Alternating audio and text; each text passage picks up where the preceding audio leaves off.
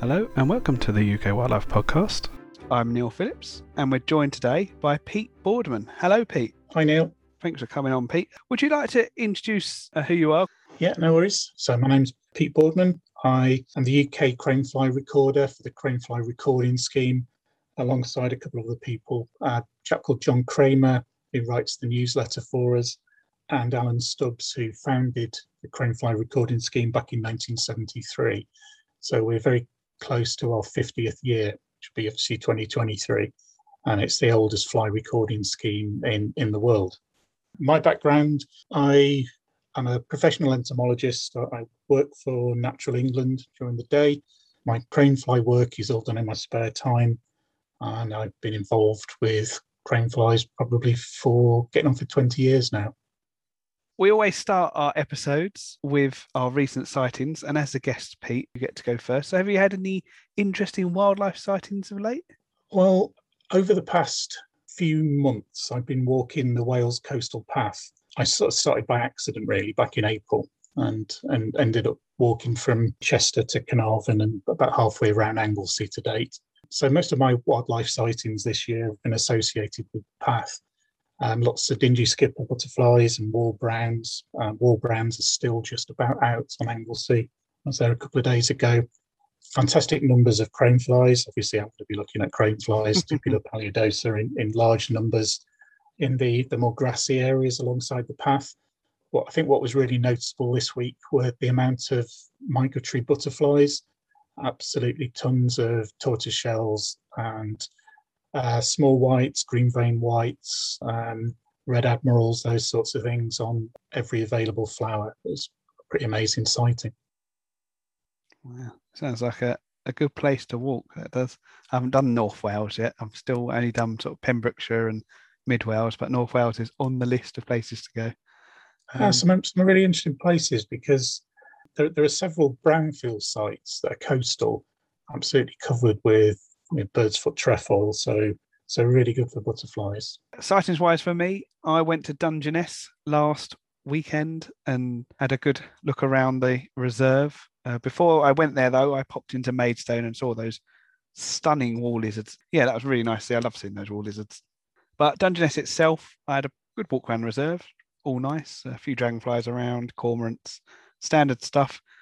And then I was walking along and someone pointed out a marsh harrier, and their other half went, "Oh, what's that bird above it?" And it was a white stork. It's my first white stork in the world.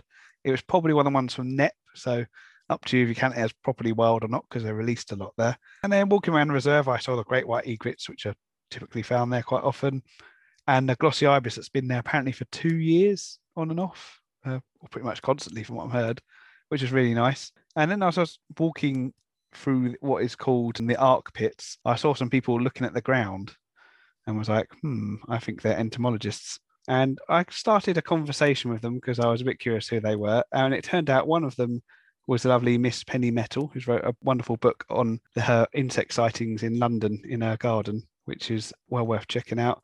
And the other one was a certain Mr. Paul Sterry, who's written pretty much every general insect book you've ever come across. There's certainly a few of them on my shelf. I think it's the Wild Guides, Insects of the British Isles or something like that it's called. That's well worth checking out. And I was going down there because that evening I was going looking for some rare crickets, and guess where they were going as well. So that was quite good. Down at the Bird Observatory, we got shown round by one of the wonderful volunteers there. And yeah, it was rather excellent. I saw 4 new species of Orthoptera in one night, which you're not going to do very often when you've been wildlife watching as long as me. I got wood crickets, long-winged coneheads, and sickle-bearing bush crickets, all of which have colonised in the last few years. And also saw my first ever British cockroach, which is rather cool. And there are proper wild ones, not ones that live in your kitchen in the UK. A lot of people don't know. That's another subject for a podcast. Before we went walking for the crickets for the sunset, when I arrived, there was 40, very distant, but 40 white storks flying around. So I think it's safe to say I've seen white storks in the wild now. They're amazing birds, aren't they? I saw some fly over Bulgaria many years ago when I was on holiday. They were on passage, and they just kept coming and coming and coming. It was just an amazing sight. Oh, wow. I did a field trip on my undergrad. We went to Germany and we had the classic white storks nesting on a chimney with the camera on it the video screen in a nearby shop. It was really nice to see sort of that classic textbook view of them. Absolutely, such cool birds. Yeah, it'd be great to see them spread across the country, I think. Mm-hmm. Oh, Pete, we've got you on to talk crane flies. So I think a good place to start would be, what is a crane fly? Okay, well, a crane fly is a fly that belongs to the suborder Nematocera. So alongside the mosquitoes and midges and St. Mark's flies and those sorts of groups of flies. You tell crane flies apart from the other species groups by the fact they have this thing called a transverse suture, which is a V-shaped mark on the thorax. So within the true crane flies, there are 4 different families. The damsel crane flies, we have 4 of those in the UK. The hairy-eyed crane flies, there are 20 of those. The long-palped crane flies, which will be the ones that most people are familiar with, the ones that are flying around at the moment. We have 87 species of those. And then we have 229 species of the short-palped crane flies in this country. These things are really, really widespread. You get them in all sorts of different habitats. Anywhere where there's vegetation, anywhere that's damp, anywhere that's grassy, or there's woodland soils, you'll find them. They breed in a range of substrates. Some of them are aquatic, some breed in moss, some breed in fungi, some breed in decaying vegetation. But they're very, very common things, and they're really important in terms of food provision for lots of other animals. Spiders, birds, all sorts of things feed on crane flies. But they're also really, really interesting to study. They come in all sorts of sizes, shapes and forms, colorations, and they have really quite interesting ecologies. They're cool little things. Some people are scared of them because they're dangly legs and stuff, and they're quite big for British insects, I suppose. You've got to appreciate them, if nothing else, as food for so many things at this time of year. You know, they're good things. But I think we need to address the whole daddy longlegs issue before we go any further, because obviously the common name I grew up with them was daddy longlegs, but that name can be used for 3 different groups of animals. I think we better address that. Yeah, there's a lot of confusion, particularly with our cousins overseas, with the term daddy longlegs. It's often used in America to describe a spider, and at other times it's used to describe a harvestman. And traditionally in the UK, we've called them daddy longlegs. Although there are lots of interesting names they get called, and I learnt a good one the other day. One of the Irish names is Skinny Philip, which I think is a wonderful name. That's one of the Scottish names is Big Alistair of the Ponds. Oh, I like that. So it'd be great if those caught on, wouldn't it, rather than daddy longlegs. Skinny Philip. I like that. Yeah. Look at those Skinny Phillips over there. It's a great name. Well, I might take that as a compliment. Certainly with my lockdown weight recently. Oh, Skinny Phillips. Oh, thank you very much. Oh, marvellous. Linked in with that, isn't there? There's that awful urban myth that daddy longlegs have the most poisonous bite, but they can't pierce our skin, which is obviously nonsense. The ones flying around at the moment, the big common ones, do they not have a mouth? Is that correct? They're unable to feed as adults. Yeah. They have these things called palps, which enable them to dab at liquid, but that's about all they can take in. They're like a lot of other invertebrates, things like hawk moths, where they don't feed generally as adults. They hatch, and their single task is to find a member of the opposite sex to mate and lay eggs, and then they're done. So generally they're only about a few days or a week maximum. It's just that lots emerge over a period of time. But generally they're only around a few days. And to sort of, add to your explanation of the myth, absolutely, they're completely harmless. And as I said earlier, they're really, really important in terms of the food chain. Even the name confusion aside, if you say, oh, the myth must have applied to harvestmen, well, harvestmen don't have fangs. They don't have any venom, do they?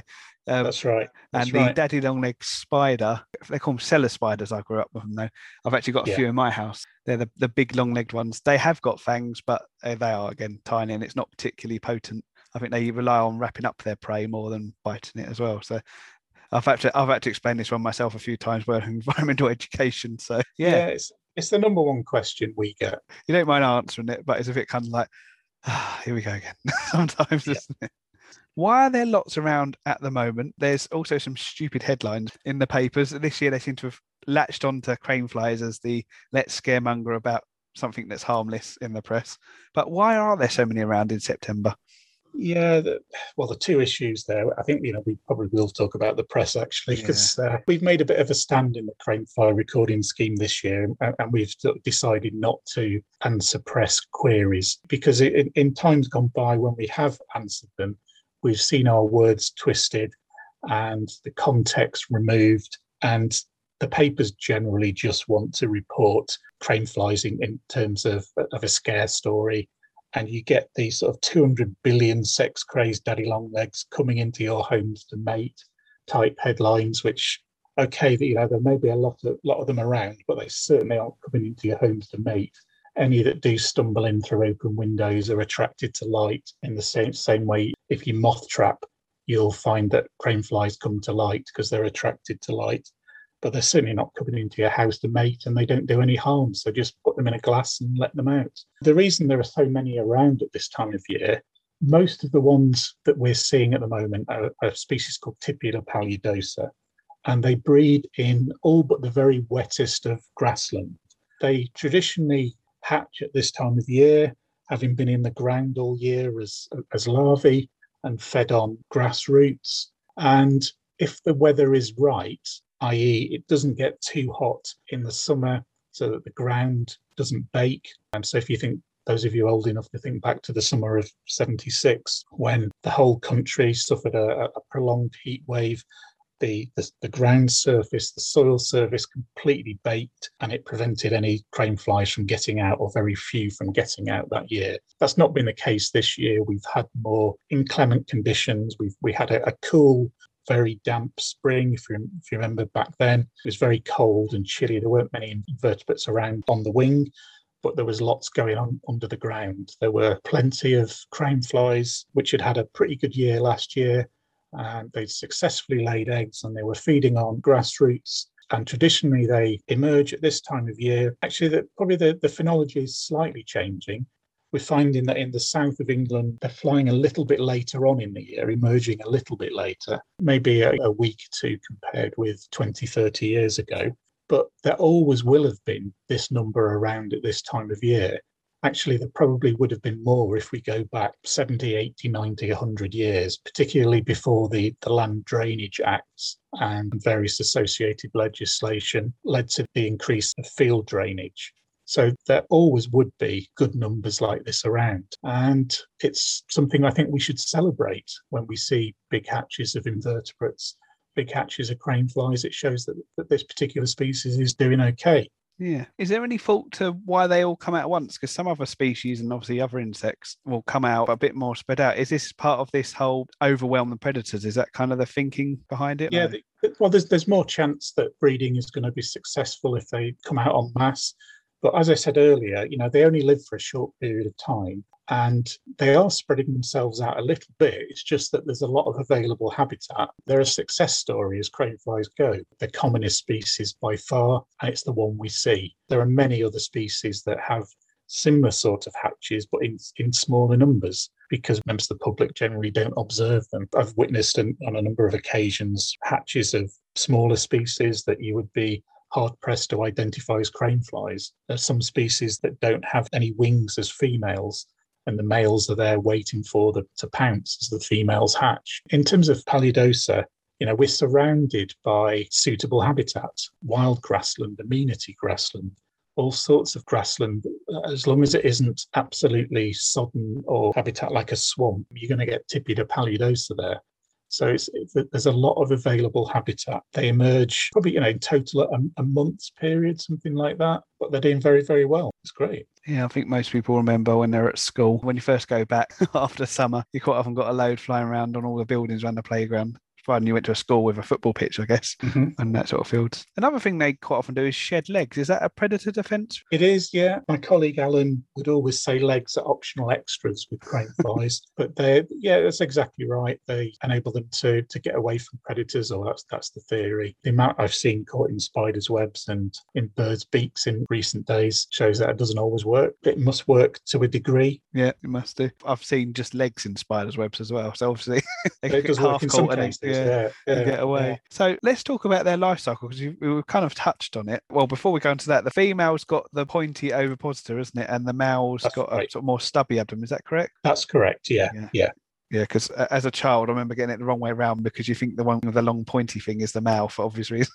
Yeah, should we start with the life cycle? Yeah, depending what species it is and the associated habitat, eggs are laid. If it's Tibia palidosa, the common thing that's flying around at the moment, it's going to be laying in grassland, in soil. It could be laying in moss or damp habitats. It could be laying at the water's edge in some cases. So the eggs then sort of sit there for a little while and hatch. Like all other invertebrates, they go through 4 different instars in the growth of the larvae. Again, depending on which species we're looking at, it can be a single generation like Tibia palidosa. It can be multi-generations like some of the short-palp crane flies, where there are a couple of different hatches a year. One of the long-palp crane flies called Tipula rufina is the thing that we see in the early spring. It emerges often from gutters where there's sort of sludgy, mossy type material in. They're breeding that, and then you get a second generation later in the year, and they then hibernate as adults. So it's a range of different strategies that species use to get through the year, but generally it's an egg and then 4 different instars of larvae and then adult. Yeah, because there's that picture, that adult emerging from a pupa in some moss, in some wood. They timed it just right. It's a really lovely picture. I think every now and again you do come across that. And in the same way, as happens with dragonflies and other creatures that emerge like that, they're incredibly vulnerable in that position.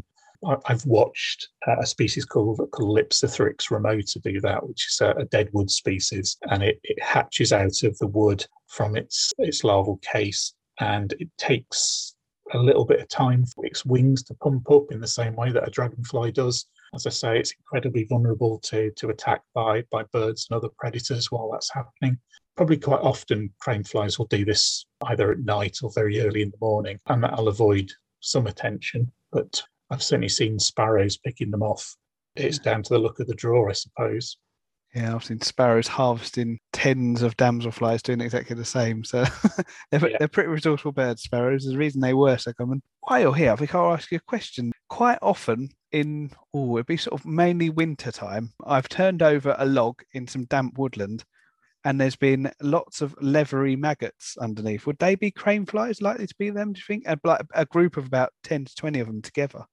Is that possible? Possibly could be, yeah. I think, under logs, the habitat is less likely to freeze or dry out. A lot of crane fly larvae, a lot of other insect larvae are very prone to desiccation or freezing, and it makes sense that they would congregate in places where they're more likely not to freeze or not to dry out. As I've always said to any children that find them, I think they're crane flies, but I'm not sure. So at least I can say I'm a bit more sure they are now. They're generally sort of long-bodied, long wings and long legs, aren't they, body plan? But they're quite a diverse group, aren't they? The colours are not all that grey-brown of the common one we're finding at the moment, because I've seen some sort of yellow and black, almost wasp mimic one. Are they called tiger crane flies? That's right, yeah. They're within the genus Nephrotoma, and they cover quite a reasonable range of types of coloration. Some of them are very, very yellow. Some of them have that sort of mixed yellow and black stripes that are very similar to parasitic wasps or similar creatures. So they belong to the Nephrotoma genus. They're a group of crane flies that come in a variety of colours, yellow and black, or more or less all yellow. They live in a whole range of different habitats. Probably the most convincing wasp mimic is one called Nephrotoma crocata, that's associated often with brownfield sites. It likes sandy or pebbly substrates, sometimes peat, sometimes limestone quarries. But that's certainly the most wasp-like of the Nephrotomas, and it's quite a spectacular insect with black and yellow bands. Yeah, there's some pretty cool ones out there. And I've seen some of the larvae have a bit of diversity, don't they? Because you've got the phantom crane fly larva. They got a long tail, haven't they? A rat tail maggot type thing. Yeah, exactly that. And that's a breathing tube. The rat tail maggots live in ponds or water bodies or small puddles that have a very low concentration of oxygen, so they need a little bit of help to breathe, and they stick their tube out and gulp at oxygen. Some of the crane flies are almost like caterpillars. Those that belong to the family of damsel craneflies all feed on bryophytes, some terrestrially and some aquatically. Anyone who's ever looked for white-faced darter dragonfly larvae in sphagnum moss may have come across one of the species of damsel cranefly. It lives in amongst sphagnum, and you can be parting sphagnum moss looking for the dragonfly larvae, and you see this thing that looks like a bit of moving sphagnum, and it's actually the larvae of this particular species. So they come in a whole variety of forms. And one of the things about cranefly larvae generally is there are still some species that we don't know what the larvae does. We don't know where the larvae live, for instance. And when I did my MSc back in the day, one of the species that I was looking for hadn't had its larvae described, and I managed to find some and rear them out, which was quite exciting. Ooh. So it also shows you that anybody getting involved in craneflies can make interesting discoveries and find out new information, which has got to be good fun. Oh, marvellous. Because of course some of the aquatic larvae are pretty cool. The Pedica craneflies, they look like, I guess, like a leather jacket to start with, don't they? But then you get to the head end and they've got a massive pair of pincers on them because they're predatory. That's right. That's right. Yeah. That's such a weird thing with craneflies, isn't it? In my head, it is anyway. Yeah, they belong to the group of hairy-eyed craneflies. There are 20 in this country. There are two specific groups. One feed in fungi, so terrestrial, but all the others are aquatic or semi-aquatic, and they're all predatory. As I said earlier, most craneflies live in vegetable matter or rotten wood, feeding on vegetable matter. But yeah, we have predatory craneflies. Don't tell the press, anybody. Oh God, can you imagine? The Sun got hold of. They have a picture of a worm from Tremors, a graboid. I think if they did that, that's my first thought. Or maybe the Sarlacc pit in Star Wars or something. I don't know. Oh dear. And of course, we can't mention aquatic cranefly larvae without talking about the breathing apparatus at the rear end. It looks like the best description I come up with when I talk about it is it looks like two hands put together with two holes in the palm, basically, isn't it? It's a really weird water repellent organ at the end there. Yeah, it's called an anal plate, and it has the ability of often looking really, really face-like. Yeah. It has these two round holes and a further hole below that in a sort of triangular structure. The two round holes that look like eyes on the anal structure are spiracles. And so for the land-based creatures, they're breathing in oxygen. And then below that is the anal opening where obviously things they feed on and the waste products are expelled. They're remarkable in their shape and form. And if you ever have 10 minutes to kill and you're bored and you have a computer or a phone with you, please do look up cranefly larvae and see some of the wonderful forms. It's really, really entertaining. Yeah, they're brilliant little things. There's a few websites out there. You might even come across a couple of my pictures, especially when you Google Pedica on like Google Images. I come up quite high, I think, now, because I don't think anyone else has bothered to photograph them properly. They're great things. I'd love to see them again, but the only place I found one with a proper decent set of jaws was in the Highlands of Scotland, and I'm not going to go up there. Well, who knows? Maybe might get up there next year. We'll see. I'll have to get in a stream again. That was one of the best streams ever dipped. Sorry, I should say Burn. It was in Scotland, wasn't it? Not stream. Yeah. Such a wonderful group. Such overlooked even by myself, I have to admit. I'm getting more into my flies. We can blame certain Dr. Erica McAllister for that. So if people are trying to get into crane flies, is there some resources they can look at, books, websites that would help? Yeah, if you're on Twitter, if you check out at CRS Tipula, I host that site and help with identification. You can post photographs. I can direct you to various resources that the scheme has for helping to identify species. Our big excitement really is the new book. There's a book called British Crane Flies that's just been released after somewhere near 30 years in preparation, which is an incredible amount of time, but it's been worth the wait. It basically has identification keys to all the UK species, lots of photographs of wings of crane flies, and all the ecological information that we are aware of British species. So it's an absolute feast of information for anybody who's interested. But if you're not quite ready to get into as a whole yet en masse and paying £30 on a book is a bit much, just join us on Twitter and follow the posts of what people are doing. We're starting to attract quite a number of followers, particularly during this time of year with the amount of crane flies around, taking photographs. putting them on the site and asking us to identify them. Then if you get a little bit more keen, take some photographs and put them on iRecord. Generally the place we get most of our records from, people doing that. So please, if you do see any crane flies, take a photograph, stick it on iRecord. It's as easy as that. Even if you can't identify it further than crane fly, there's a reasonable chance that one of us can, and that will add to our database. I had a quick look the other day. Is it the Ditterists Forum page? Yeah, that they host a page of ours that has some of these copies of old newsletters and some of the cribs that we've produced to certain groups of species, including the tiger crane flies we spoke about earlier. Yeah, that's where I got the name from.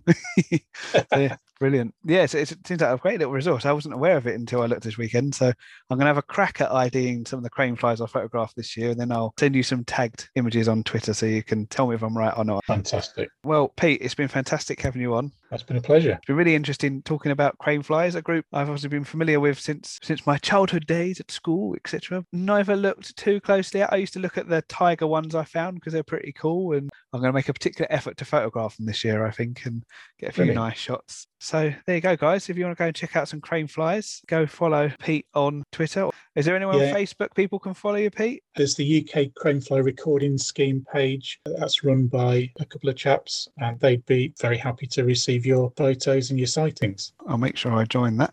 Thanks again, Pete. Been absolutely fascinating. I'll see you next time, everybody. Bye for now. Thank you for listening to the UK Wildlife Podcast. If you enjoyed this episode, then please do subscribe and leave a review for us on Apple Podcast or whichever podcast service you use. You can follow us on Twitter at UK Wildlife Pod, all one word. Or on Instagram at UK Wildlife Podcast. And like us on our Facebook page, UK Wildlife Podcast. And you can also post to the UK Wildlife Podcast community group. If you would like to share your wildlife news or sightings with us on Instagram or Twitter, then please tag us in the post and use the hashtag UK Wildlife Podcast. And you can now support us through our Buy Me a Coffee account, which you can find at buymeacoffee.com/UK Wildlife Pod, where you can give us a one-off bit of support or join our membership scheme. Head there to find out more.